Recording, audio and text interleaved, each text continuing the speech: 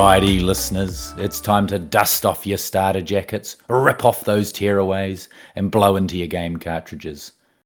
I'm Sam Blandford. I'm hungover. And I'm Sean Kelly. And we wish it was the 90s. First of all, Sam, that's your best intro so far. Secondly, how you doing, hungover? Yeah, a little rough. A little rough. Yeah. I've got a cuppa here with me. So Well, I've got great news for you because your continued rhetoric throughout the first season was that obviously Bryan Singer only watched the animated show and never read a comic. And listening to X-Men, the animated series podcast, and listening to them interview a couple of the writers from the show, Julie and Eric Lewald, they pretty much confirmed that. Like, that's actually what he did. He might have even said that, though, didn't he? Maybe. But I thought maybe he was just jibing us. That's a weird run. Because he also banned comic books from the set because he didn't want the actors to follow the comic book characterization. Really? Interesting. Yeah. That's absolute madness. That's like the Harry Potter and the Goblet of Fire director. His portrayal of Albus Dumbledore. Well, Michael Gambon's portrayal with the help of the director. It's just disgraceful. Oh, is that whole thing about how in the book he like whispers to Harry, "Did you put your name in the Goblet of Fire?" And in the movie he like throttles him. "Did you put your name in the Goblet of Fire?" Yeah, I think it says Dumbledore asked Harry calmly. Well, look, I don't want to dive too deep on it, but the Goblet of Fire is where I started having issues with Harry Potter. Interesting. My Dumbledore.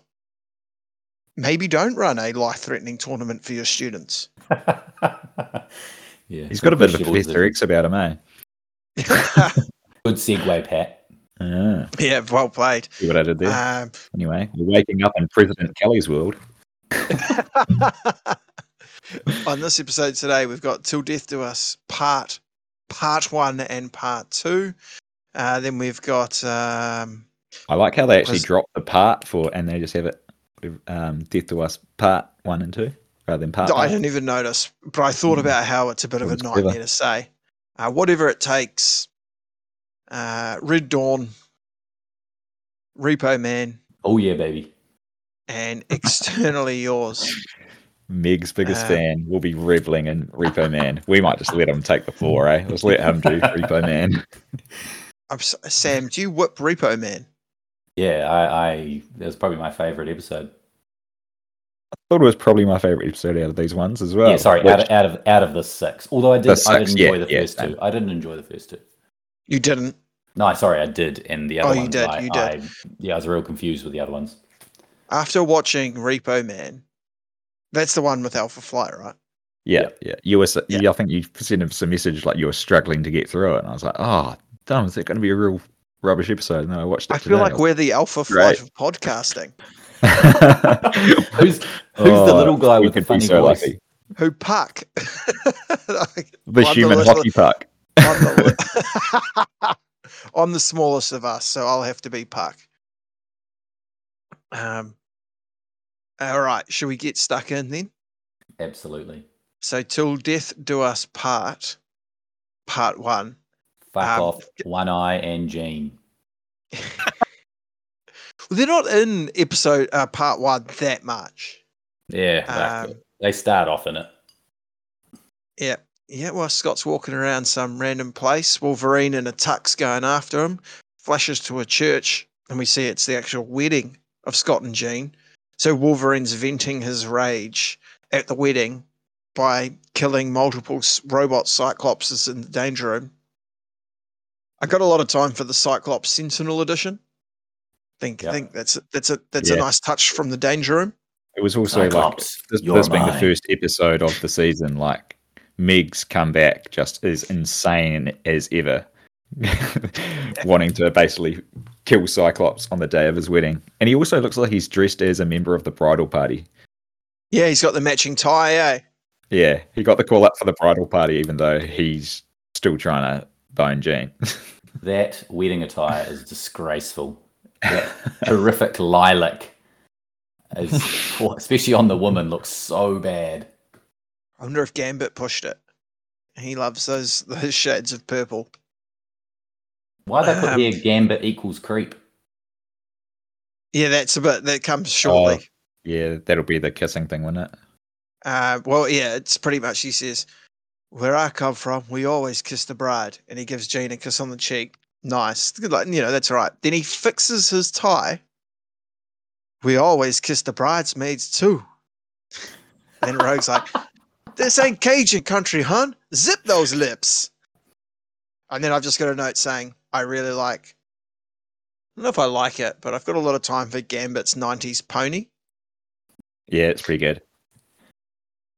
Also, nice of him to take off his sock for the wedding. Yeah. And then I've gone, something seems dodgy about this priest. And then I've gone, morph! And then evil morph. And I love the distinction between your morphs is basically there's normal morph who kind of looks like Morph did in episode 1. And then there's evil morph who's got incredible, terrible bags, kind of like Pat right now. Yeah, he looks sick. I'm basically evil morph today. But yeah, I had the same thing. Evil morph equals eye bags. I think I think they do a really good job with the animation of evil morph. He looks he's really hard to look at. He looks completely mad. Yeah, he is. And then it cuts to President Kelly's. I mean, it seems like his inauguration, but also seems like it's in like a press room. Yeah, it was a bit confusing. But then I've written here, some guy dressed as a mutant, ? Which it is. We find out later. Oh, you see him putting it on beforehand. Yeah. But maybe he was just already a mutant and he wanted to look more mutant-y. Yeah, he was a bit of a saber-tooth sort of takeoff. Yeah. It's like one of those real cheap costumes that can't be the actual character. They're always called something else. The ones you like get Wizard from Pete's Boy Emporium. or something if you're trying to be Wizard Boy for Harry Potter. And it's like Saber Wolf. Spider Lad. Yeah. And then before the guy interrupts the is this at Beast pardoning? I don't know, but it's back to the wedding. This is that press conference, and the B grade Sabretooth comes raging in to cause a massive scene. Yeah. So isn't Senator Kelly's first act to pardon Beast? Isn't that ridiculous? Yeah. I said Beast quoting Romeo and Juliet after catching the bouquet at the wedding, and then it cuts to President Kelly pardoning Beast for his obvious crimes. and then you kind of work out, this guy Graydon Creed is staging a classic stitch up. Graydon Creed's from the comics. We'll talk about him later because his backstory gets. We find out more about him later on, so I don't want to talk too much about who he is now. But shit, he hates mutants. He does that classic comedy gag when he's in the crowd as well, when he like yells out in a different voice. It's like when like someone's yelling from a crowd. It's like, you were elected to protect us from mutants. Like he puts on a different voice, pretending to be someone yelling out from the crowd. I found that really funny. That's good. That's good from Graydon. And I've just written here, Meg probably should have made it to the wedding, and then Jean pops in to make him feel bad. And then we get the scene. Him there, though. She teases him there. You reckon she's maybe, yeah. Not good from her. Do you feel sorry for Meg? Yeah. Mate, he's got 21st century, you can't say that. Meg needs to know what's up. Just because she dresses a certain way, Sam. Then we switch to Morph, and he's having all sorts of nightmares. Why did they abandon me? And it sort of alludes to like maybe there's some mind control or something. Just sort of highlighting that he's having a bit of turmoil. It's not so clear cut on his evildom. And then cuts to the streets, and we get to see a real hairy mutant copping the no more mutants treatment. It's a real bizarre assault from the what are they, Friends of Humanity guys, yelling that no more mutants and stuff. Like, the scene's bizarre. Like, if anyone told them, it would sound fake. Like, it's just sounds like the Jesse Smollett yarn that he spun when he got attacked. It's like, what do you mean? They yelled no more mutants at you. Doesn't sound like something that would happen. Was this the first introduction to the Friends of Humanity that we've had? I believe so. Because I just saw these people running around with FOH pretending to be police officers, and it just like harkened back to when Homer creates that spring shield to to take care of Springfield. Don't they run around with like doorknobs in sacks? Oh, Good. The Friends of Humanity are weird because they kind of look quite militant, if anything. Like Spring Shield. Very much like Spring Shield. And then it cuts to a chat in the war room, and Kelly's followers feel portrayed scapegoats. There's a bit of chat from Professor X and the team. And then Storm says, "It is an evil in men's hearts that must be stopped." I was like, yeah, Storm's bang on here. There's no females in the Friends of Humanity. It's just a bunch of angry white dudes, mainly. A lot of them overweight by the look of one of the meetings. A bunch of overweight guys. And yet the X-Men are still called X-Men, despite the fact there are clearly women in them. Don't worry about it. Jennifer Lawrence brings it up in X-Men Dark Phoenix. I won't watch that. No, don't. It's awful. Yeah, I wouldn't. Honestly, the first 15 minutes are pretty good. Is that them trying to be woke? That's them in space being mint. It's like, oh, mint, finally the X-Men are going to space. And then the rest of the movie's shit. I thought you meant like when you saw it in the cinemas the first time, like the first 15 minutes, which We is like trailers for other movies. No, we didn't see it in the cinemas. Me and you, did we watch it together? Yeah, I think we waited a long time because if we didn't watch it together, we did one of those watch it at the same times and text each other things. Yeah, it was probably that. The audience is riveted. Yeah, the audience do that. It's good.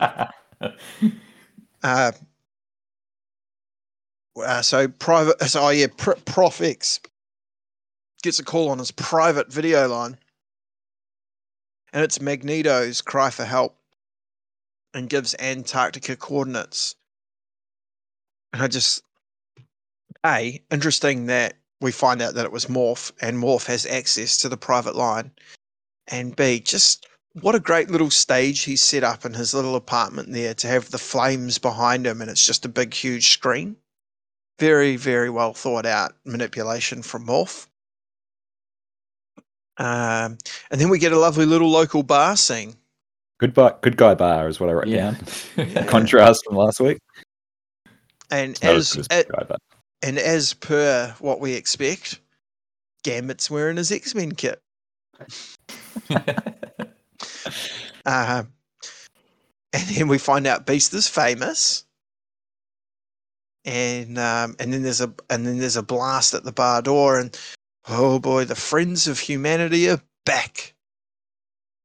And then we have a little bit of a street ruckus. Let's take these sardines out of a can. That's exactly what I was going to say. And then Beast goes, "A colourful metaphor, Wolverine. I'm blue-green with envy." Beast rules. Yeah, Beast does rule.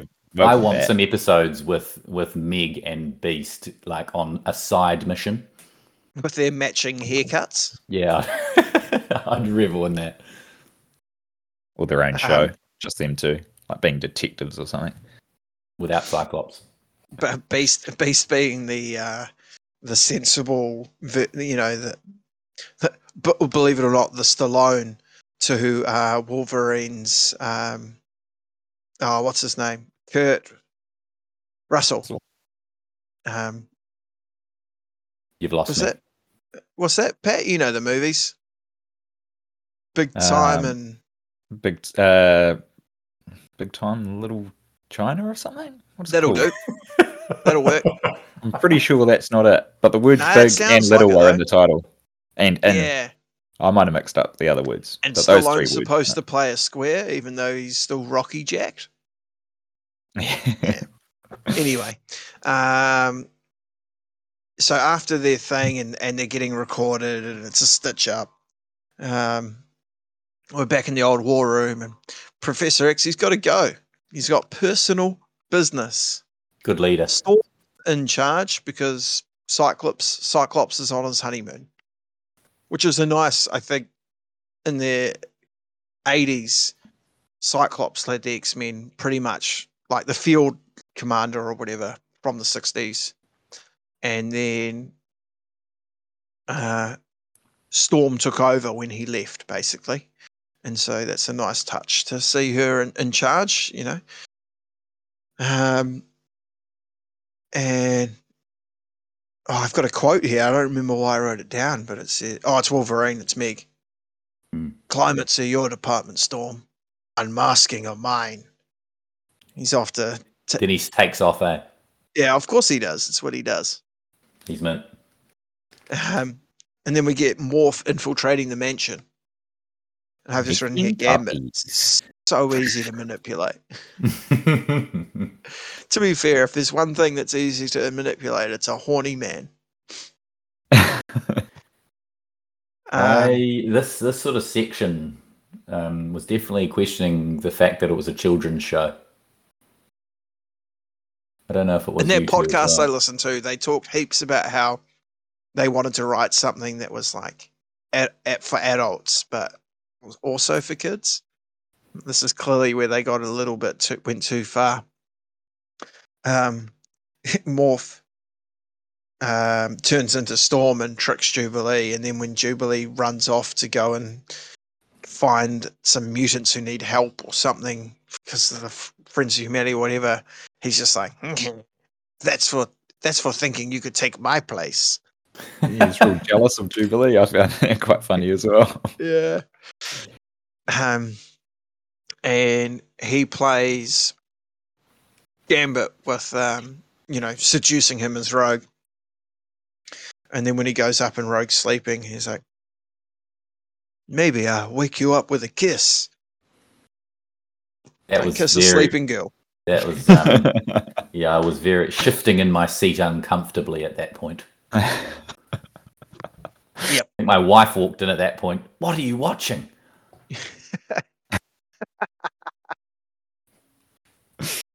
Yeah. Geez. Was a simpler time. Doesn't make it a better time. He suffers for it, though. He suffers for it. Yeah. You get the feeling Gambit's up for that. He's just mind. Yeah. He's it's fun. Give it a chance, man. Yeah. Morph tricks. What's interesting about that is Gambit clearly has heaps of skeletons in his closet. Sometimes Rogue gets memories as well as powers or whatever. It's a huge gamble from him if he's got heaps of skeletons. Yeah, true. I didn't think about that. Remember, he definitely didn't want to go back in that Cerebro. He didn't. He said, "Don't go back too far." Yeah, exactly. Final.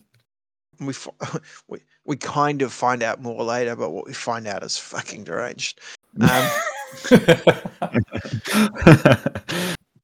liked it. I like that one anyway. But you can talk about that one. I'll be quiet. That's right. Morph tricks Storm and Rogue to go to the disturbance, and gives Beast a hell of a workout in the danger room. And I like how you get a shot of turns the danger room onto high. Yeah, whatever so that means. A question I had here and then came up again later, but it was answered later. You can die in the war room or the danger room. I had the exact same question. Yeah, and then I would assume so. Like comes through. Some of those things are shooting lasers, right? Seems like a flaw. There's robots in there. They could break your face. Later on, when it happens again, I can't remember who's in there. But Rogue's like, oh, I think Cyclops is in there, and he's taking on like all these bosses. Gambit has a buzz. Yeah, and Rogue's like, he could die in there, and I was like, okay, that answers my question. Yeah. Cool. Yeah. That's some high intensity training. Oh yeah. The X-Men High Performance Center. Right. So where are we? So Storm and Rogue go to help the mutant community center, and then someone yells out, "Get the mutants!" And then Storm summons some rain by saying, "I summon torrential rain." In case you didn't know. Yeah. Morph takes the shape of a police captain and orders Storm shot down. And then you get to see her getting taken off in an ambulance. So that's, fairly consequential. Are the cops' guns lasers? Oh, so very much of the time. Very high tech. No guns in cartoons. Yeah, so that's same as like why they bring in androids and stuff like that. If the guns shoot lasers, because that's not real, it's okay. All right. Yeah. And and I've just, where are we? Here we get this sort of final scene, and I just want to say Mr. Sinister looks fucking grouse in the final scene. He is badass. His overall plan appears to be divide and conquer. I like his sort of like sharp kitten-like teeth. Yeah, he's a massive man. Again, this is a kids show. He looks so scary. Yeah, he is pretty scary. Yeah, he's got this like Dracula vibe. Like, he's got the white skin, he's got the fangs, he's got this massive cape. He is, and he's got a scary voice. He, I got to say, X-Men do a fantastic job of all their villains. There's not one villain that I have not enjoyed or just thought was really awesome. I suppose you're talking about the major villains, right? Like your Magnetos, your Apocalypses, your Sinisters. Because you've also got your President Kelly, Sabretooth's Mint. Even your our mates who drink at Bad Guy Bar are pretty awesome. Yeah, I'm still hanging out for that spin-off with Pyro and Avalanche. Pyro the Brit. We're not sure. The Australian Brit. He's been in Clapham too long. Yeah, an extended OE. What are they been at the walkabouts? And that ends part 1. I feel like we should probably just dive straight into part 2, and then we can summarize the whole thing. So we get Scott and Jean on their honeymoon with a boat and an island. It's a nice honeymoon. Scott. That pissed me off. Yeah, it would have. I was thinking most of these honeymoon scenes, I was enjoying them just going, he's going to be livid with this. We're finally alone. He can sail, though. It's a talent we didn't know he had. He can't fight. They set him up pretty nicely as like he is. Like, despite the fact that we find out later about how he was raised and stuff like that, he certainly comes across as a prep school boy. Oh, yeah. We hate him. Yeah, where do you reckon the money's coming from? Is it his money or is Professor X? That's definitely coming out of the Professor X fund. The floaty chair business. Do you reckon he pays them? He must do. How'd they pay for that yacht that they were on? Yeah. Cyclops is like the deputy principal that hoards all the units. That's hitting, with our 5 listeners, that's hitting about 0.5% of our teacher cohort.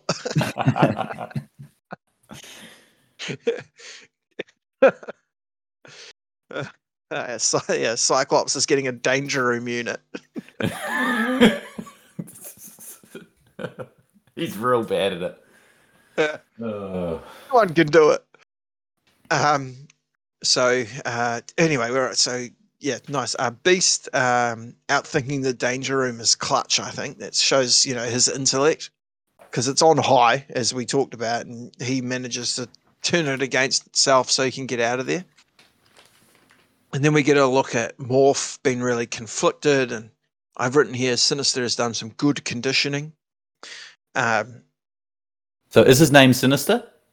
Mr. Sinister. Do you want to know his real name? No, well, he said, my name's Sinister, Mr. Sinister. I was like, just leave Mr. out of it. Sinister's real cool. His real name is Nathaniel Essex. Oh, that's why he's changed it to Sinister.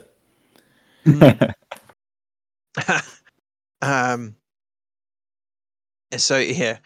I've got in my notes here, evil morph bags, good morph, normal eyes, and then I've just written, oh, Scott.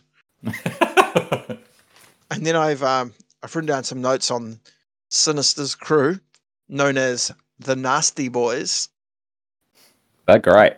Yeah. I don't know any of these characters, but like I really enjoyed his crew. It was awesome.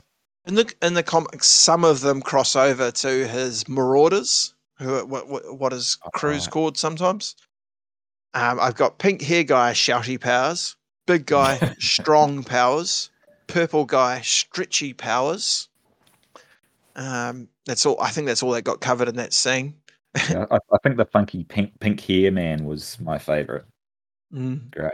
He's the one that jumps around the rocks and gets them off the boat. It kind of looks like a distorted version of Gambit. What about like their sort of beast type guy? That's like the bald guy. That's absolutely stacked, but he's got like really lovely long eyelashes, just some beautiful eyes on him. Just to really mix it up. I've got I've written here, my name is Sinister, Mr. Sinister, if you insist, Nathaniel. And when it cuts to a scene of Beast and Rogue sneaking in to check on Storm, Beast wearing an overcoat and a Tom Landry hat to disguise himself. Yeah, that'll do the trick. You blue Beast. That's him fitting in. Like, I've got a trench coat. No, I look fine here. I'm the size of like 3 men, but no one's going to notice me. And Beast reads the medical notes, and Storm should recover with time. And then we cut to the Friends of Humanity, and the crowd is just shouting, "Leader, leader, leader," in honor of Graydon Creed, who brings Jubilee out as their mutant prisoner. It's just very, very deranged. Like, are they about to execute it? Possibly. And she's like, she doesn't seem that worried. Like, she just starts mugging them off. She's just like, you call this pack of sickos normal? Just like in front of all of them. And they're just like absolutely livid. She also says, "What did we ever do to you?" And Graydon Creed says, "You were born." Yeah, I love that. That was a good line. Yeah, just to show how evil he is. And then I think we learn Jubilee needs her hands unshackled to be able to use her sparkly powers. Yeah, you'd think just a little flick of the wrist or something, but it must be a bit more involved. Yeah, I kind of just thought they'd shoot out, but anyway, maybe like a Roman candle. Yeah, maybe not enough time in the danger room. I suppose she's only just got to X school, so maybe she just hasn't honed her powers. I don't know. Like the timeline of this show is pretty hard to keep up with, because later on, when she takes off in the jet, she talks about how she's logged X amount of hours of training time in the simulator for flying. Okay. I can't remember how much it is, but it seemed more than I would have expected at the time. Meg gatecrashes the Friends of Humanity party and cuts Jubilee free, and they escape, and she says something, and he says, "If you knew how much bubblegum I had to sniff to find you." Smell powers. I was ready to jump in. Smelling powers. He sniffs so much bubblegum. His smelling powers are the real hero of the show so far. They come in handy so often. Like, having a strong sense of smell in this world seems to be like the best superpower you could have. It solves 90% of the cases, because most of it's tracking people. and we're back at the mansion, and we're still with Morph, right? Yeah. But they're talking about what happened, and Gambit says, Gambit don't never go where he's not invited. And I'm like, mate, she was asleep. Oh no. And he knows that he's in cover-up mode at that point, I think. Yeah. And then He does think he's been invited, to be fair.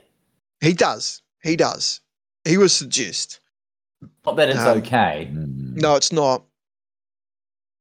But he thought it was on. How's he to know Morph was there? Yeah. Professor X is throwing them off. And then it's Morph. Smell powers. Yep, it comes to the fore again.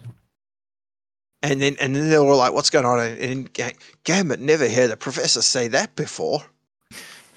Shit, you're ripping up the what do you call them? The Gambit quotes. No, you're putting on all the voices. The accents. Sorry, Pat. Pat's our accent man. What's going on? I'm several panheads deep now.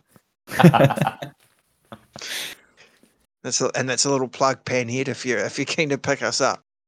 We'll leave you Sabretooth, Pat. I know Sabretooth pops into the episodes in a few. I'm never doing that voice again. Alice messaged me this morning and said, Pat's so hung, he sounds like that big cat-like guy from X-Men. Is she talking about Meg or Sabretooth? Definitely Sabretooth. You were growling in your sleep. I know you're just going to... How many... Like, at the time that I listened back on this, I wonder how many times I've heard that roar over the top of this conversation. I can't regret that.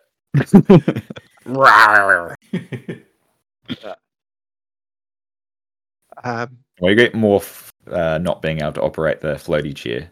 That's what we were out to, which was pretty funny. Yeah, well, I just wrote here, Gambit throwing a dummy card to get Morph to break character is surprisingly clever. Mm. And then Morph and Wolverine are having an argument, and it turns into a scrap, and he turns into Wolverine, and Jubilee interferes, and I'm like, Jubilee, just let Meg win this fight. You know, like Wolverine would kick Morph's ass. You don't need to interfere. She says, I've got to shoot one of them, and it's like, you're going to fuck this up, Jubilee. But maybe that's why Morph sees her as the replacement. Like, she's stepping in for fights that Wolverine's more than capable of handling himself and putting herself in danger, and then she's just going to come back for revenge as well. Cycle repeats. I was just thinking about how Gambit throws the card like next to him to check if it's Professor X. So do you reckon there was like a little bit of him going, could still be the Professor? I'm going to do this anyway. Going next to him. If he'd like fallen out of the chair, would he be like, fuck. I thought you might have been a shapeshifter. He had to explain himself and I'm sorry, Professor. He's just tried to talk himself out of one mess, got himself into another. I've written here, when the jet takes off and Morph's in it and Wolverine's chasing after it and he just swipes at the jet. What are you trying to achieve here? He's so aggressive. Look, don't ever go at Meg, all right? Yeah, sorry. And then I've just written here, what are his powers? I'm not sure who I'm asking you about here. Maybe Morph? Maybe Sinister? Oh, maybe Sinister. Oh, I've got that here. What are Sinister's powers? Oh, there you go. What are his powers? I also just have Sinister Creepy. Yeah, very. Just when he's walking around with that like living hose thing with teeth, it looks like it's bleeding. That's creepy, Fuck, that's pretty full on for a kid show. I was quite scared. But tentacly. A 35-year-old man. Do we have the Meg quote yet? What one? Did anyone ever tell you You never kick a man when he's down. Hairbag. Oh, that's coming. I just had the question about Sinister's powers after the hairbag scene. All right, yeah. Jubilee goes to visit Storm and has a heart-to-heart about Morph, which is a bit weird because she's the only one on the team who doesn't know him. But anyway, it's fine. Morph turns up at the island looking for Scott and Jean, and he says, "I now pronounce you betrayer and betrayess." Oh, I wondered what he said. I thought he had made up a word. I thought it was betray us. He has. Betrayess isn't a word. Certainly my Google Doc of notes is underlining that one as something that needs to be checked on the spell check. Yeah, I just noticed there's so much use of the word destroy instead of kill. Destroy them! It's definitely worse as well. Yeah. A serial so we destroyer. find out that Sinister healed Morph, then put a really weird, gross bug thing in his head. Like sinks into his temple. Real Matrixy. Looked like a little green bug. Yeah. Oh, it made me uncomfortable. I'm quite sure And what then it I've was. just written, Yeah, it's yuck. here comes Shouty Powers. And then there's Flat Top. Is he supposed to be Jamaican or Caribbean or something? That hairbag? I don't know. I can picture his Flat Top. That's all. That's definitely hairbag. He's got hair all over his body. Apologies. Let's just call him hairbag. I like flat top and hairbag, to be fair. And then we get to see Burpee Powers. And then Gambit says, so obviously the X-Men have arrived to try and help save Scott and Jean and get more from whatever's going on. Gambit likes to play hard to get. Yes, he does. Does he? And though? then Pete seems pretty up for it most of the time. Yeah. Beast quotes Tennyson, more for the literary fans of the show. And I've written here, Sinister has blasty powers and healy powers. Yeah, that's what I picked up. He could definitely heal himself. Yeah, I feel like quite a lot of the villains, at least, can just blast stuff out of their fists. We've seen it from Apocalypse and Sinister, who, I don't know if it comes up in the show or not, but certainly comic book historically, Mr. Sinister's not even a mutant. He gets his powers from Apocalypse in like the 19th century. Isn't Sinister just standing outside the cave with his like hands over his head, just like shooting lasers? Yes. Big yellow lasers. And so there's a big scrap. No music. Did you notice? In this, I think in the whole 6 episodes, whenever there was a fight scene, I didn't hear the famous theme. Good catch. It's so you could hear Cyclops shout at Sinister, "Just stay away from my friends!" And he like pauses. I think it's like they deliberately make him seem like an absolute battler. He's like, "Well, keep away from my friends." It's like, this guy can't even make a good speech as a leader. This is also all his fault, which, as a Cyclops fan, I've noticed that you've really skipped over throughout your synopsis. So he left Morph behind. Yeah, they all seem to agree. Beast definitely thinks it's his fault. Shut the hell up. It was for the best of the team. I think what's interesting is we get this thing about Sinister being obsessed with Scott and Jean, and that's definitely straight from the comic books. I think this is more for you, Sam. We touched on Cable's origin when I talked about how he's the son of Cyclops and a clone of Jean Grey. In the comic books, Sinister made that clone because he was certain that the offspring of Cyclops and Jean would produce a mutant that would be of amazing power, and he wanted to make it happen so he could control that mutant to his own whatever machinations. You would have thought that he would have waited for after the honeymoon and then step in and steal the Yeah, child. But yeah, felt like it was coming. yeah, Scott, it's going that way. Jean. It makes sense. Apart from Jean is obviously amazing with her powers, but One Eye is just a battler. Although it seemed like his blast was the only thing that Sinister couldn't heal from. Yeah, what's going on there? that's a comic book thing as well. Oh, okay. Which doesn't make sense either. Yeah, because Scott's blasts are concussive. They're not like laser or heat. They're just an incredible force. They're set to stun.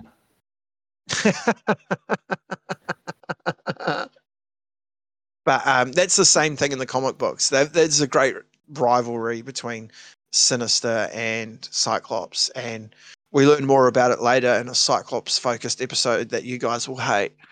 I will. I'll be enjoying knowing how much you're hating all of it while I watch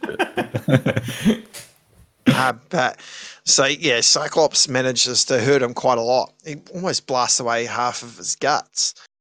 And Sinister and the Nasty Boys take off.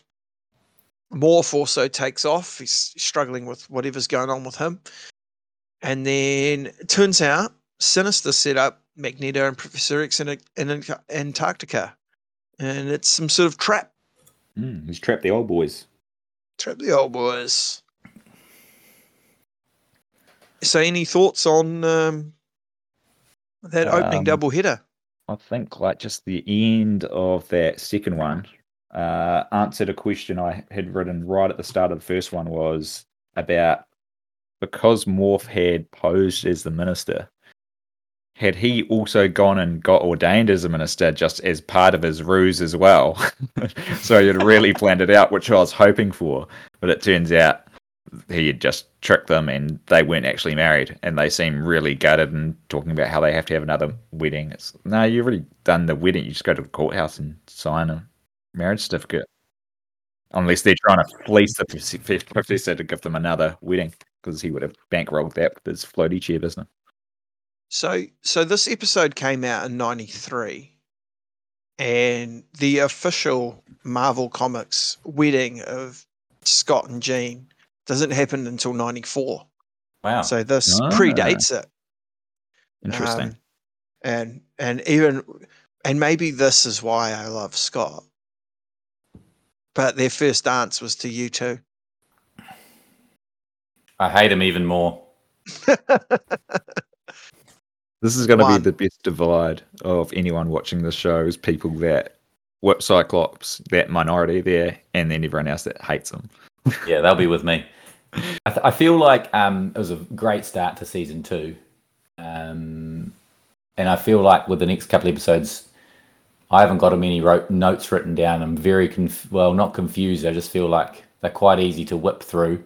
Yeah. I feel like the next, do we cover 4 episodes?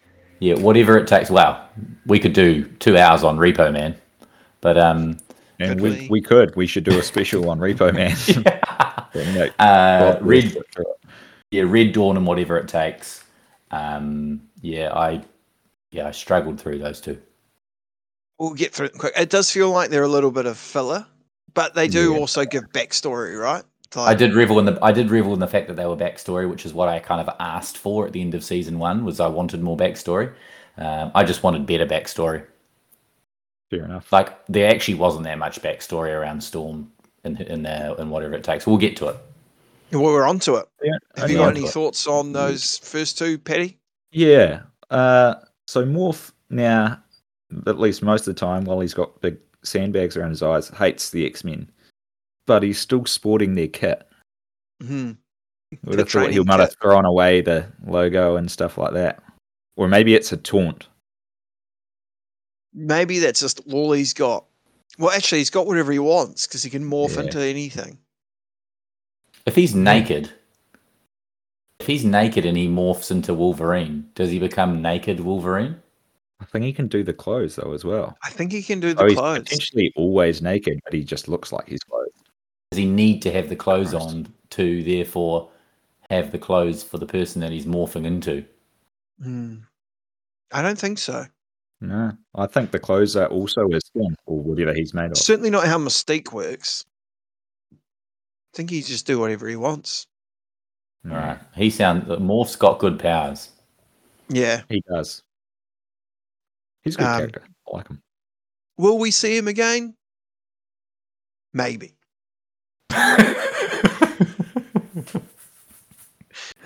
Says the man who clearly knows the answer to the question. Whatever it takes. Lovely opening at Mount Kilimanjaro. And we get a look at what appears to be some sort of speedster. And the mountain is blowing apart, and only the speedster can see it. I assume because of his speed-like eyes. I don't know. And then Jean Grey, in the war room or whatever, picks up on this weird thing going on in Africa. Storm returns from hospital in the same scene. And they talk about how there's a tearing in the psychic/astral plane. Maybe it's Bishop's fault. Maybe he traveled through time. And then Storm mentions Minari. Or we get to meet Minari. I can't remember exactly. He's the speedster. And he gets possessed by the Shadow King. Great. X-Men villain, predominantly linked to Storm and Professor X. Heaps of Professor X's son, Legion, who's, I don't think he comes up in this. So we get a cut, and then we find out that this is all going on, and he's possessed, blah, blah. It cuts to the upper Amazon, Brazil, as described by the subtitle. And Wolverine is searching for Morph. That's right, because he took off at the end of the last episode. Like, I've got to go find him. He's the only one that can make me laugh. And I love the boat captain's just mugging Wolverine off. And then I've got a question about his accent. Is he also Australian? Yeah, I've picked that up too. I think he's lots of different accents. I think they were trying to do a South African sort of accent, but I don't think it sort of landed. He was quite funny though, that guy on the boat. Also sort of showed how much the hatred for mutants had stretched throughout the world, even into the wilderness, with that guy on his boats, mugging off mutants. Wolverine ditches the boat because of his smell powers. They come for every episode. And then it cuts to Dodoma in Tanzania. And we just get a great shot of a couple of flying gals, Storm and Rogue, flying about the town.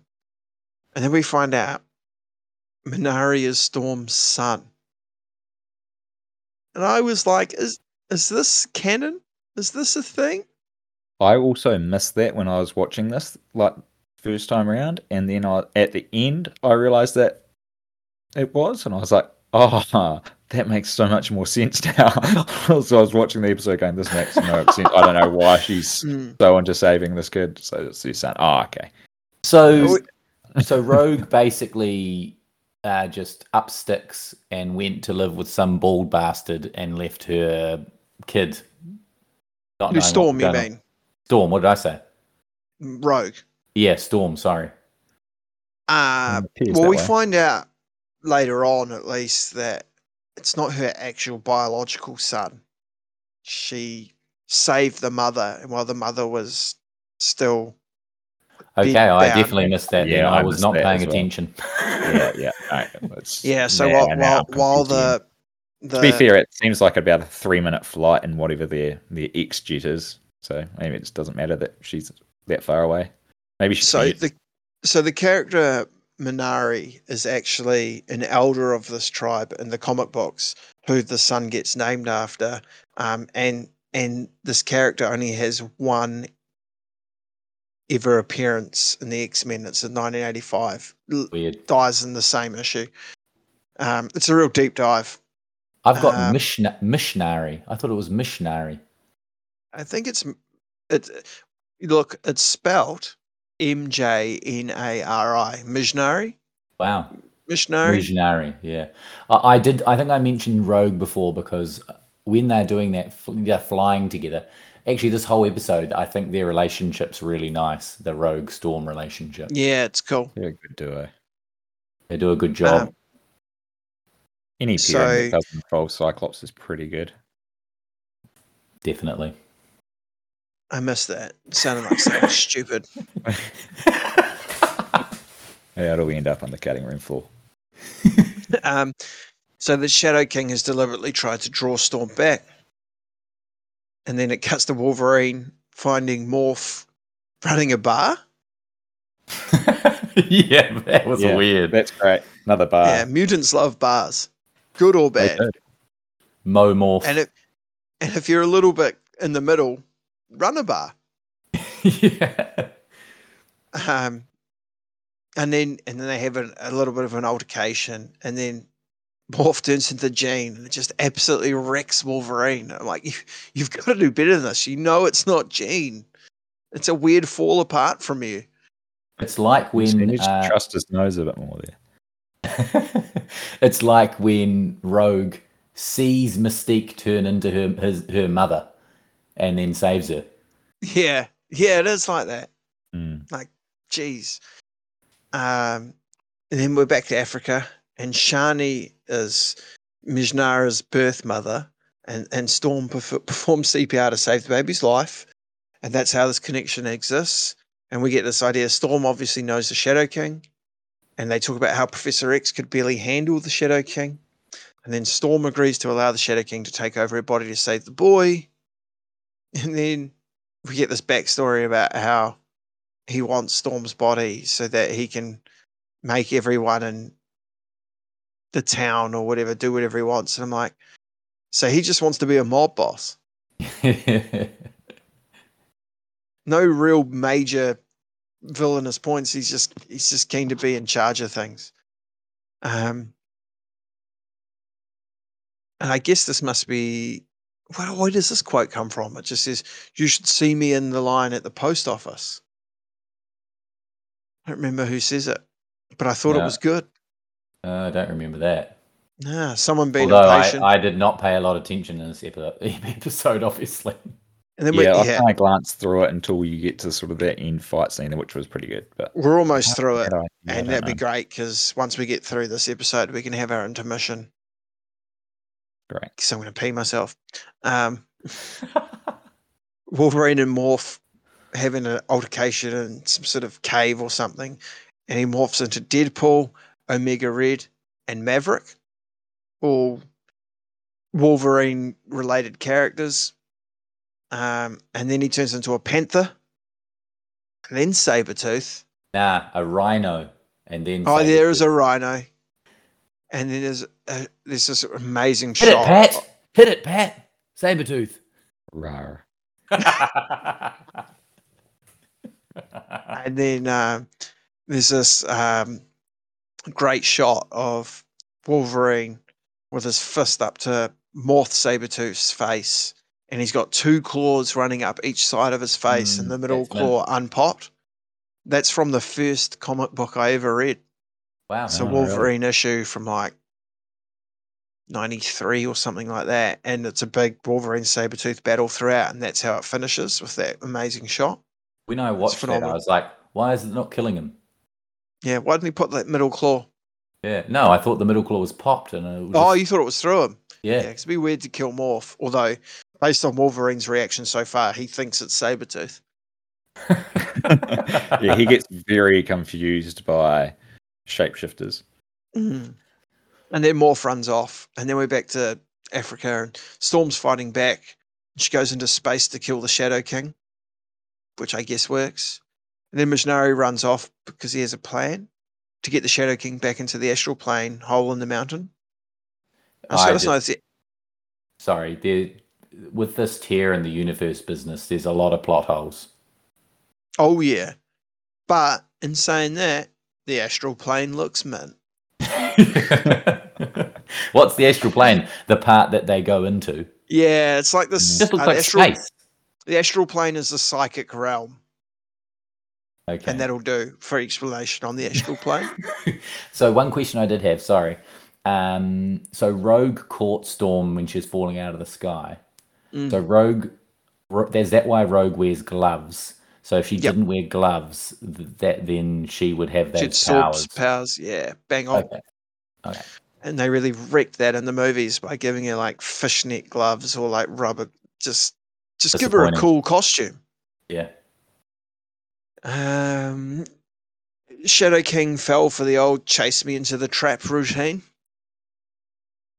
Shadow King's like the Pokemon Ghastly. Yeah. Or Haunter. Yeah. Watch, Pat mentioned in an early episode, watch Legion. He's way more terrifying in that. Yeah, he's very good. Played by a great Kiwi too. So Shadow King disposed of, and we pop to Antarctica. Magneto and Charles are okay after the avalanche. We're in the savage land, baby. And Professor X's legs can work. Yeah, they've got no pattern. Yeah, real confused. Yeah. I think there's this right concept. Away, he's absolute athlete. Yeah. Bolting. There's this idea that also translates to the movies where if Professor X doesn't have his powers, he can walk. Doesn't make sense, but it's something that happens a lot. They're both powerless. Someone sends attackers. Charles throws an excellent boomerang. Off the waterfall they go. And it's just another Savage Land cliffhanger. All right, Red Dawn. Yeah, Red Dawn. Full disclaimer, it's the 22nd. It's the 27th of February 2022. And I don't want to make any... We've dated the podcast. I don't want to make any political statements, but this is topical. Very topical. And that's all I'll say about that. So, so we start in the Savage Land. Coming from someone who Googled what NATO was today, you might need to give us a little bit more historical context there, Sean. Are you for real? Someone asked me, and I thought I knew it, and it was quite far off what I thought it was. The North Atlantic Treaty Organization? Yeah, you're right. It's like the new League of Nations. It is. It's interesting. Like it's topical. It doesn't necessarily line up, but I mean, this episode has a Russian trying to reclaim former Soviet states, and the Russians mint. Yeah, another great villain. Yeah, he's a great villain. So tentacly. Yeah, I don't understand how a lot of it works, but he looks great. He's like real new as well. Like in the comic books at this time, like he hasn't been around for ages. You know, he probably is this Omega the stinking octopus. Yeah, the living weapon. But anyway, we start in the Savage Land, and Professor X saves Mags from the water, and then they have some really great philosophical yarns, which they're known for. And then there's a T-Rex. Yeah, I just said WTF. Where are they? Should I explain the Savage Land now? Yeah. Do they give a bit of an explainer? I think Magneto gives him a bit of an explainer, or is he not done it coming? Yet? Right. Okay. I don't know if I wrote about it though. So the Savage Land is this randomly preserved part of Antarctica that no one knows about except the people that live there. That is basically just a prehistoric landscape. I'm out. You don't want it? I like the Savage Land part. It needs to be a different dimension for Magneto's dinosaurs? power. No, dinosaurs, but Magneto's powers not to work, and Professor X to be able to walk and swim and run and throw spears. Yeah, there's I think there's a Mr. Sinister explanation for the powers. Sinister or Mr. Sinister? Nathaniel.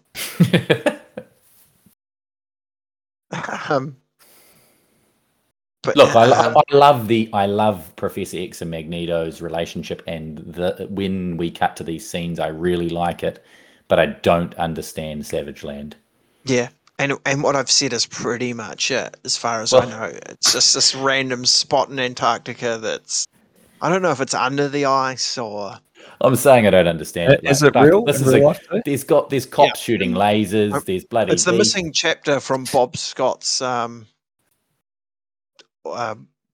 whatever book on Antarctica. They cut it out, like some of those Scott, gossip. What's the his name? retirement home guy. Yeah, Scott Bass.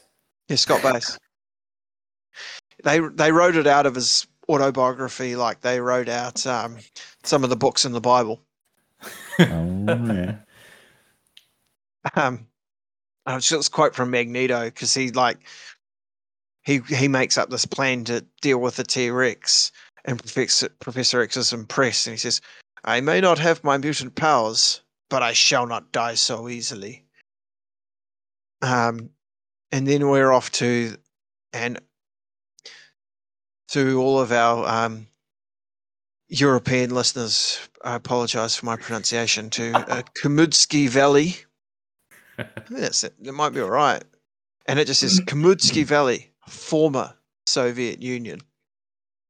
And then we get a whole lot of tanks and army stuff. And someone's coming out of cryo.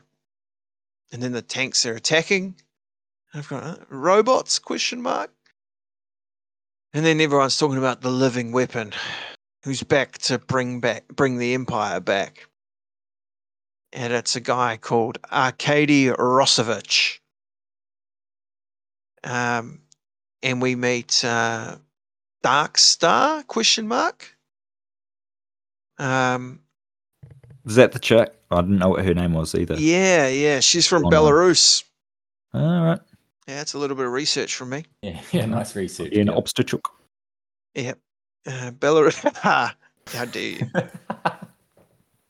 And then She ain't got that gold anymore. Anyway. Her real name's Lania Petrovna. And then we get a whole lot of classic commie behavior. And someone talks about the living weapon again. And then we cut back to the mansion. And Jubilee's skateboarding. I assume we're supposed to think that that's what makes her cool. She ain't cool. No. And we get another reference to the living weapon. Oh, no, that was before, sorry. And then the Friends of Humanity are back, hating on mutant lovers. And then Colossus comes to the rescue. He's back. Captain Planet. He looks heaps like Captain Planet when he changes into the metal, when he transforms. He also grows a foot.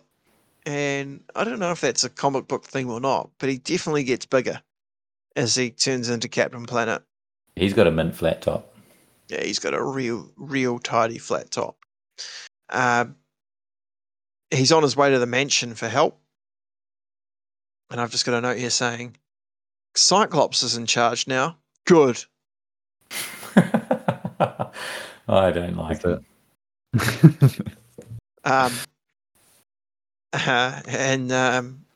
Who's he going to sacrifice this time? Not himself. That's your for sure. mum. And not Jean, that's for sure. No, Jean wouldn't. No, he wouldn't. Not Jean. Oh, you missed the scene with Jubilee on the skateboard as well. I just Pat, talked you about must be it. listening, bro. Oh, I missed it. We talked about my it. headphones cut out for a bit. I'm sure they did. They did. I said, amateur hour. Jubilee skateboarding, is that supposed to make it cool? And then Sam said, she's That would not have been- cool. And then you said nothing. Exactly. Is that evidence that I was listening? I was Did you like, not I fall can't hear you. asleep while we podcast? I'm trying not to. You guys get this done earlier. Let's get through this episode because I want to talk about Repo Man. Yeah, right. Omega Red's tearing up Colossus' hometown. Jubilee's like, well, I'll help you. And she's a terrible flyer, but, she's had all those hours in the simulator. And then we get back to Komudsky, and the town's in ruins. I just read a note, topical, Putin, say no more. Omega Red says, I don't think we've named him by name. Omega Red with the tentacles, the big cryo guy. The people instruct me. He's real left. He's a man of the people, even if the people don't like it. He says quite a good line of, "This is not a country; has no need for leaders, which I thought was pretty bang on at the moment. Anyway. Sounds like something. Don't isolate our extreme right wing / left wing listeners. There's only two of them. One of them, Sam's one brother. of each. We get Colossus referencing, or maybe we get to see Ilyana. It's his little blonde sister, who comic book wise is a big deal. But anyway, she's just so no powers at this point. No powers. I guess she's preteen. Too I don't young. know. Her comic. I'm going to tell Sam because I love it when he gets weirded out by comic book stuff. She gets captured by a demon as a 5-year-old and raised in a demonic place called. What's it called? Do you remember what it's called, Pat? It's not Inferno, but it's to do with Inferno, eh? Inferno's like a storyline. Yeah. Anyway, she lives in this place that's pretty much hell and gets raised by a demon and then gets magical powers, but she also has mutant teleporting powers, and she comes back as an adult with horns, and it's just nuts. And then she gets turned back into a young child, and then she gets the legacy virus, which kills her, and that's really sad, but then she comes back because of hell and demons. And it pretty much sounds like the writers, obviously there are numerous, weren't on the same page with her storyline. I think it's just one of those things where someone did a great story with her, and so someone else is like, let's bring her back. Yeah. Limbo is the dimension. Limbo, that's it. Yeah. One of the many versions of hell in the Marvel Universe. And we get a flashback of Colossus saving her from a tractor or something, which is directly from Giant Size X-Men 1. With Colossus' first introduction, that's nice. Jubilee's European costume is a massive improvement. Wolverine clearly knows. Didn't see it. Wolverine clearly knows Omega Red because he mentions it, and there's some sort of note in the mansion, and he's like, "Oh, Omega Red." Colossus goes on a rampage to save his family from some sort of prison camp. Omega Red turns up using his coils to hurt Ilyana. Wolverine to the rescue. I hear some fools thawed you out, so I'm here to put you back on ice. Yeah, nice. Colossus chucks a tank at Omega Red. Darkstar's having a few issues with Omega Red's techniques. We get a little shot of Captain America in a flashback. Nice. Reinforcements arrive. The X-Men arrive. Storm tells Jubilee off, which is fair enough. She also loves telling us the power of the weather. She's also wearing classic bandages, which heal all things in this universe. I note that the tanks are really vulnerable. They're just getting blown up by anything.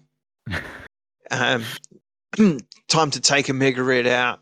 But Omega Red takes out Gambit, Jubilee, and Rogue, who he comments on Rogue being the strongest, which I thought was a nice touch. He mentions his carbonadium armor. Yeah, I missed that. I was trying to pick up what he said his metal was. Carbonadium. So, you know much about that? You got a little backstory for us there? No? Nothing? I think it's like an offshoot of adamantium. Yeah, okay. So, because vibranium and adamantium are linked as well, so I think it's all part of that special metals from Space Chat. Great stuff. Turns out Omega Red, despite being Russian through and through, is really susceptible to the cold. And they freeze him, and then Darkstar, and they capture him, and that's great. Darkstar turns on the generals. She's not happy with what's going on. Good on her. Got a note here saying, X-Men good, communism bad. And I'm gutted. I really thought Colossus might join the X-Men, but he stays to help his family, and the X-Men go home. And they actually talked about that on that pod I was listening to earlier, where they talk about how all these guest characters are really cool and great nods, but they just didn't want to add any characters because they were obviously balancing so many. And by all accounts, they were also popular, despite what you guys might think about some of them, that they didn't want to have to get rid of some to make room for others. Hey, And that's give a me little. more. Give me Omega Red over bloody One Eye. You're gonna cross over. He's gonna become an X-Men. He'll lead us. Well, some characters I'd much rather see than Cyclops. Speaking of which, Shut up. Repo Man, let's do it. Fucking Alpha Flight. I'll tell you what I noticed when I watched this episode. In the opening credits, it says written by Len Wein. And Len Wein is the guy who created Wolverine in the comics. great. Oh, So right. he wrote the Incredible Hulk, whatever number it is, where Wolverine makes his first appearance. Yeah. And he's one of the co-writers on Giant Size X-Men 1, where they make that new team with Wolverine and Storm and a few others. So that's pretty cool that they got an actual comic book writer to come and write an episode. Unfortunately, it's Alpha Flight. But anyway, so we meet... You say unfortunately. I thought they were great. Oh, this. I don't know awesome. any of these characters very well at all, except for maybe North Star. But yeah, I I know thought North great. Star. I know a few of them. One of them's just a Sasquatch, but it can talk. That's his name. I hope you That's miss his me, name, actually Sasquatch. Sasquatch. I didn't know that. So we get Vindicator, who Never heard of comes. him. Also, I've got this note saying Meg's crying Heather. Is that I don't know what happens at the start of this episode. Oh, so Anyway. Heather. So I don't know who Heather is at this point. We don't meet Heather until later, but I've just written this note, Meg crying Heather, so I don't know what's going on. Is this after they must have he must have a fight with they her. allude to it later on that she basically put a call out to get help from him or something, and that Yeah. I had to reverse it a couple of times, going, why is he even wandering around the woods before they capture him? So yeah, it seems like that was the case. He's Meg. He does what he wants. Yeah. He smelt something. So Except we for meet what he should have, which is the trap. Yeah. Vindicator, and they've come to take Wolverine back. Whatever that means. And we meet Puck, Sasquatch, Shaman, North Star, and Aurora, the twins, and a flying girl who turns into things. I didn't catch her name. Is one of the twins the one that says "Mon ami"? Yeah. It's Gambit's bit. Nah, they're real French Canadians. So Shaman. Shaman. So obviously another American Indian. Yes, Canadian Indian. Native American, whatever. Yeah. Yep. And yeah, they're the Canadian mutant team. And we get our first flashback to Weapon X with Dr. Cornelius and the adamantium feed in his unbreakable bones. And then we get our first look into the Claws Muzz, which is, for a long time, when Wolverine first came out, the claws were part of his gloves. And then they changed it to the claws being part of what was added to him when they put the adamantium onto his bones, which is what they're going with here. But the truth of the matter is, according to 700 retcons, is that he always had claws. They were just bones before they became metal. But yeah, anyway. it's unfortunate they don't do that, because I like that sort of flashback in movies and stuff where he's got the bone claws. They look pretty cool. The bone claws are cool. Yeah. I feel like I should know this as a Meg stan. You should. Just like I didn't know his name was Logan until this episode. Yeah, well, don't worry, because that gets retconned again later. Not in the series, but... Don't they know his name's Meg?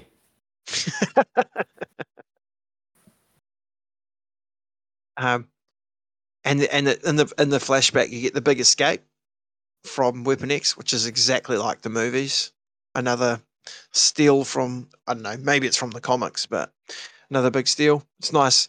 Then we're back in the mansion, and Jean's doing some telepathy to try and find Professor, but instead she shows us Domino, Nightcrawler, Archangel, Psylocke, Cannibal, Scarlet Witch, and Quicksilver, which is cool. And then we're back to Wolvie, and the shaman finds him and they're after the secret inside of him, whatever that is. And then he gets taken to the Weapon X facility. And the big twist, Heather's actually in charge. And we get more flashbacks of them saving him, looking after him. James and Heather, the Hudsons. Heather, it was you that set me up. Why, lady? You have been working on your Wolverine. That's really good. Good. He tees up a couple of those flashbacks he has pretty high, eh? Like they really lead into it. Like I think the next one is when he's like, I can't even remember what it was, but it was like, you taught me that, and then it does the wavy we're about to do a flashback. Like they always tee it up real high for a flashback. So you can just do the flashback. We get it. Doesn't Heather say she'll help? They'll help Wolverine or they'll help Meg? Yeah. So, as her like helping Meg like to learn to read. Just like looking yeah, through I was gonna say whipping through the pages.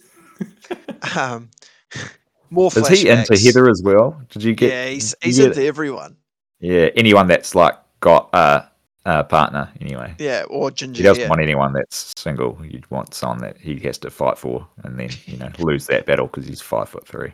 Everyone's got a mate like that. He's out there protecting wildlife, and he gets shot with a few tranq darts, and he breaks down, and Heather's helping him. Why did they do this to me? And then she's reading to him, as you said, and then he loves a flannel shirt. And they set him up with Department H, Alpha Flight, and he walks into a room for probably not even 3 seconds, and then walks out in his Wolverine costume.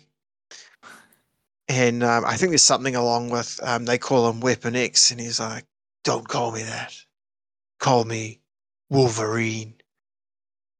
And then we get back to the current timeline, and someone else there, some sort of army guys called Jason, and I wonder if that was relevant, but I was too lazy to look it up. So, one of our fans will tell us in the comments when we release this, and we won't be able to address it for like 6 episodes because these are all pre-recorded anyway. And their thing is they want to know why Wolverine survived the Weapon X project. And I survived because I'm a mutant, you dimwit. Yeah, that was good. You've really been practicing. Vindicator's a shit, mate. And then there's heaps of growling. And then we're in the Savage Land. And we meet a mutate. Still confused by that storyline. We meet a mutate or mutates in the Savage Land, and we find out they are Magneto's creations. Yeah. And one of what's his name? Sinister's nasties attacks Magneto and X with her shiny powers. Mm. And then it's back to Canada. Sam, for the record, a mutate is someone who wasn't born a mutant, but somehow through science gets mutant powers. So they're not a mutant, they're a mutate. Is that clear? Thanks for that. Yeah, thanks for that. I didn't even know there was such a thing as a mutate. I obviously wasn't paying much attention. You were fizzing for the Canada scenes. I was just like, get me back to Meg. Yeah, and then they're running the test on Wolverine, which seems really weird because it seems like they're just lasering him. And then Jean feels his pain via Cerebro. Thanks for the light, kid. I could use a good tan. Jean goes, I feel Wolverine. I can't remember what she says, but something, he's in great pain. I think Gambit goes, man's always been a pain since the get-go, share? Yeah, that's a great one. And Sykes, not funny, Gambit. Fucking one eye. And they can't find him. And then it cuts back to Canada, and the doctor's like, resume the probe! Which is the lazy thing. And then they work out, well, the only way they're going to have to do it is to remove the skeleton from his body, which doesn't make sense. So Heather quits. Puck's Canadian accent is incredible. I won't try to do a Canadian accent, but his very soft-spoken A's are like... Is this Rolly Man? Yeah. Sorry, I didn't know his name was Puck. I just called him Rolly Man.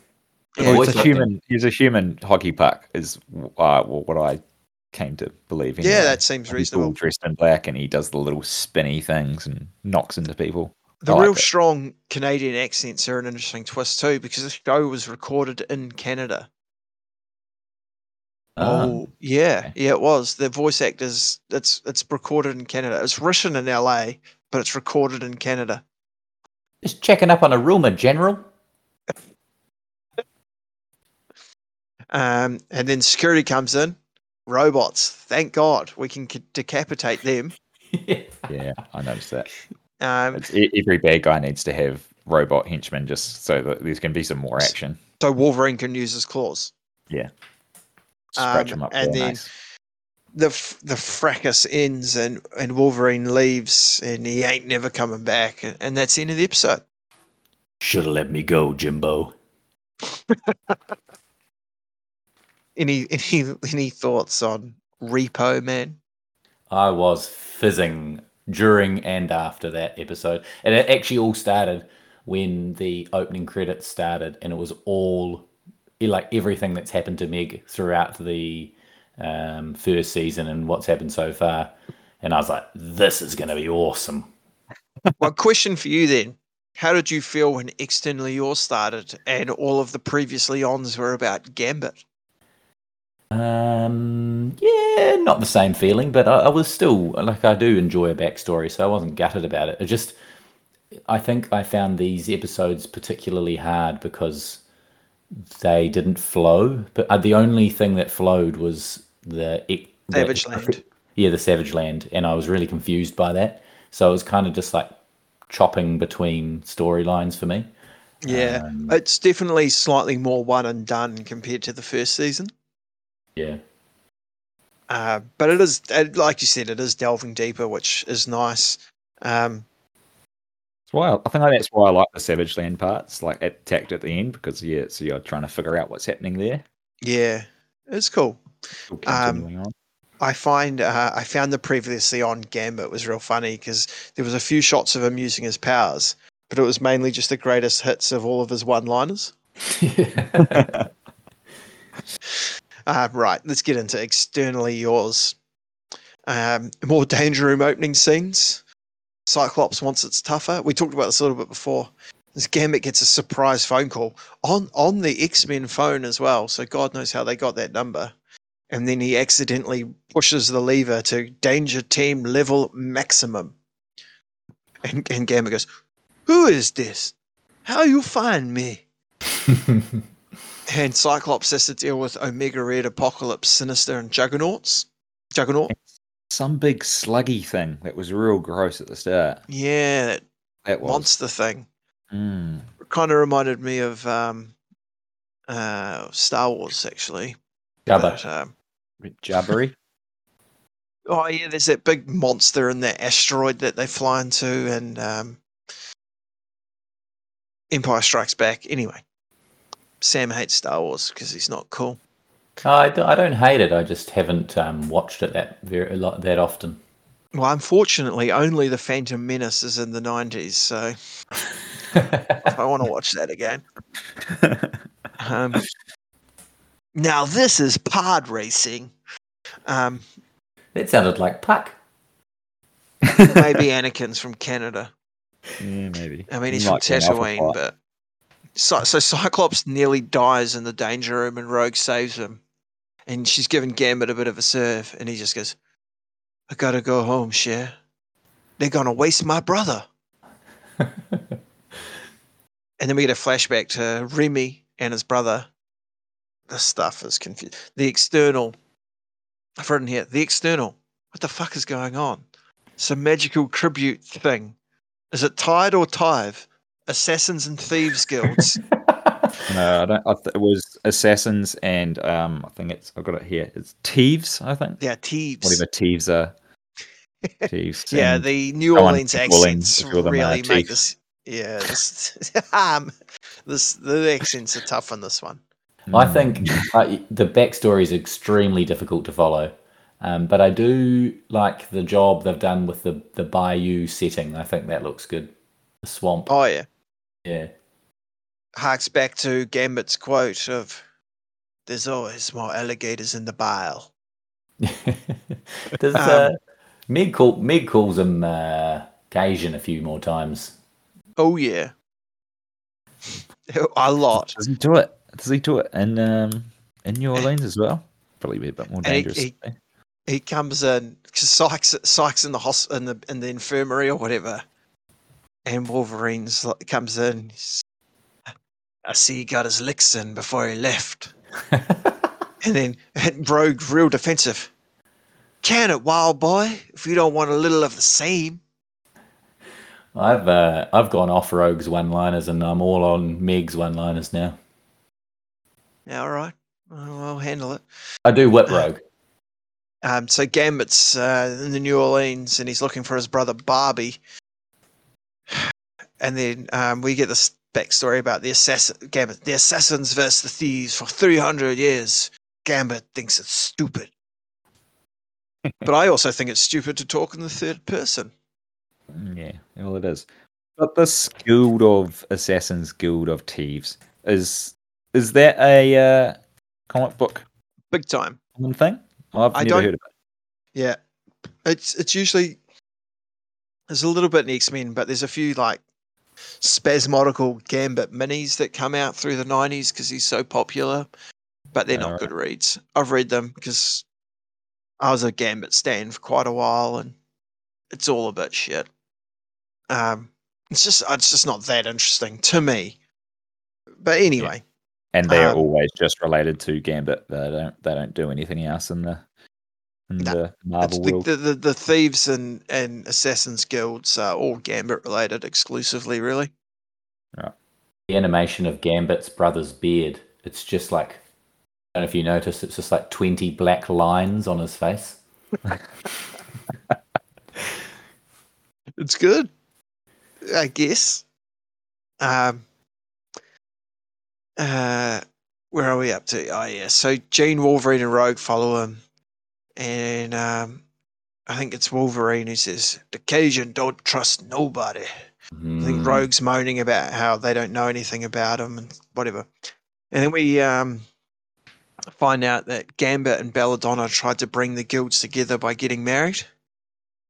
And then Belladonna puts a magical ring to stop Gambit's powers and to kind of capture him or hurt him. I don't know, but it's not good for him. Magic ring. Good thinking. And then I've noted that Rogue is really defensive whenever Meg sledges Gambit. Jealous. And then the X-Men turn up, they find the people, and they're like, we're looking for Gambit or whatever, and like, Remy came. He made the switch. You must be the X-Men. Belladonna's performed more spell power stuff as well. That helps them. Oh, yeah. Find their way. He's just sniffing everything out. Surprised he didn't make a reference to Gumbo. And Belladonna's performed the old sneaky switcheroo on the Tide. I don't know if it's, I can't remember what it is exactly because they keep the pronunciation of whatever that thing is confusing me. You assassins got no honor. So they're at this thing, right? So what's going on here? Every 10 years, the External turns up, who is quite clearly voiced by Storm, and requires a tribute from each of the guilds, and then she gives one guild member from each more powers for some reason. And the chosen one. Yeah, and Belladonna's done the sneaky switcheroo, and the Tide, the gift, whatever it is a dud or whatever, and they find it out, and there's a big fight, and I just written up. Some of these guys look just like pretty normal, like clothes-wise, like kind of Gambit-y, I guess. And then some are wearing the most ridiculous costumes you'd ever see. Yeah. It's really hard to work out what's going on. And the fight, and then Belladonna taunts Rogue about how he's hooked up with heaps of birds, and she's the only one he ever loved, and it's a bit nasty. And then the Meg tries to jump on someone's back as usual, and as usual, it doesn't work. Yep. And then it's all going bad, and the External's about to cast out Remy's brother Bobby, and Jean uses some mental interfering to show the External what really happened, which wins the days. And Bobby's wants the External to kill all the assassins. Gambit says, "Bobby, shut up." And then says, "Take away her powers, but leave her alive," or whatever.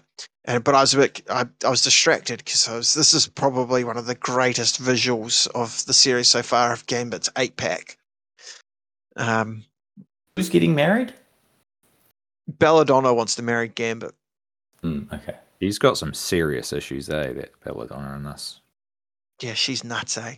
But then again, like the way he goes about himself, he was always going to attract the crazies. Yeah. I don't care about which spirit ladies do what to which occasions. I'm here to stop a wedding. I whipped that. Your Meg's really coming on. Yeah, it's really good. Practice makes perfect. And then it ends. And then let's stay again. I'm an X-Man, and I'm never coming back.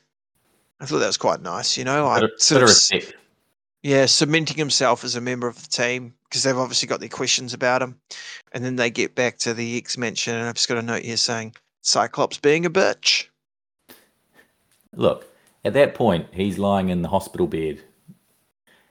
I just noticed that he obviously always wears glasses. Imagine marrying someone who always wears sunglasses. That would be so married bizarre. To a stoner. Or Kanye. Now, I whipped that Gambit moment because, we've had the Wolverine moment as well, where he's like, "Nah, the X-Men are my people." So now we've had that Gambit moment.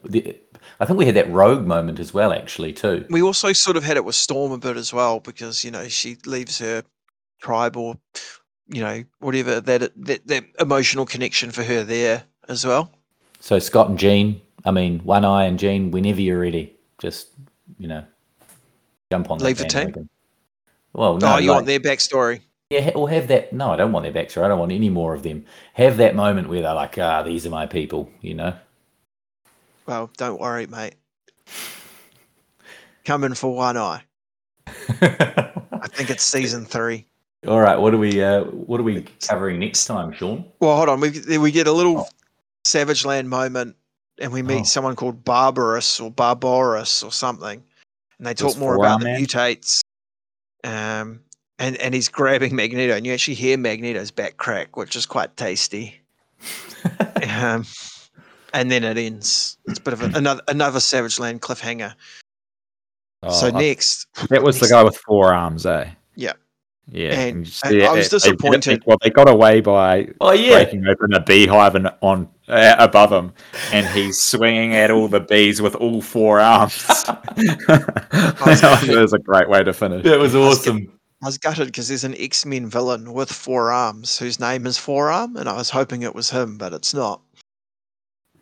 I thought you were definitely going to make another tie into Mortal Kombat with 4-Arm Man. Goro, Kintaro, and Shiva. Sure. So next episode we got 7. Jeez, that's a big ordeal. We're gonna have to. That was a lot, man. There is a lot of one and done episodes there, so we can run through them. We got Time Fugitives 1 and 2, A Rogue's Tale. You like that, Sam? I assume. I don't know. Remember what it's about, but the name's good. Beauty and the Beast. Yeah, boy. We've got one called MojoVision. I can't wait for you to find out about Mojo World. And then we've got and then we've got Reunion 1 and 2. So that's next episode 5. And I think I mentioned this earlier, but most of these episodes are pre-recorded, so we haven't been doing our due diligence, dear fans. So please like, subscribe, rate, give feedback. Review. Whatever. Yeah, reviews. Whatever it takes. We're not quite sure what it takes yet. No. But But if it takes listening to this podcast on silent just so it gets an extra view or play or whatever, we're okay with that, right? We are the alpha flight of podcasting. We need everything we can get. Oh, that's fantastic. No final views necessary. I think we've covered off each episode nicely. So without further ado, I've lost my sign off. I've had a Sellers. Sign us off, gents. So what's the sign off? Leave it in. Mission accomplished, buddy. Mission accomplished, buddy. Let's go home. Oh, jeez.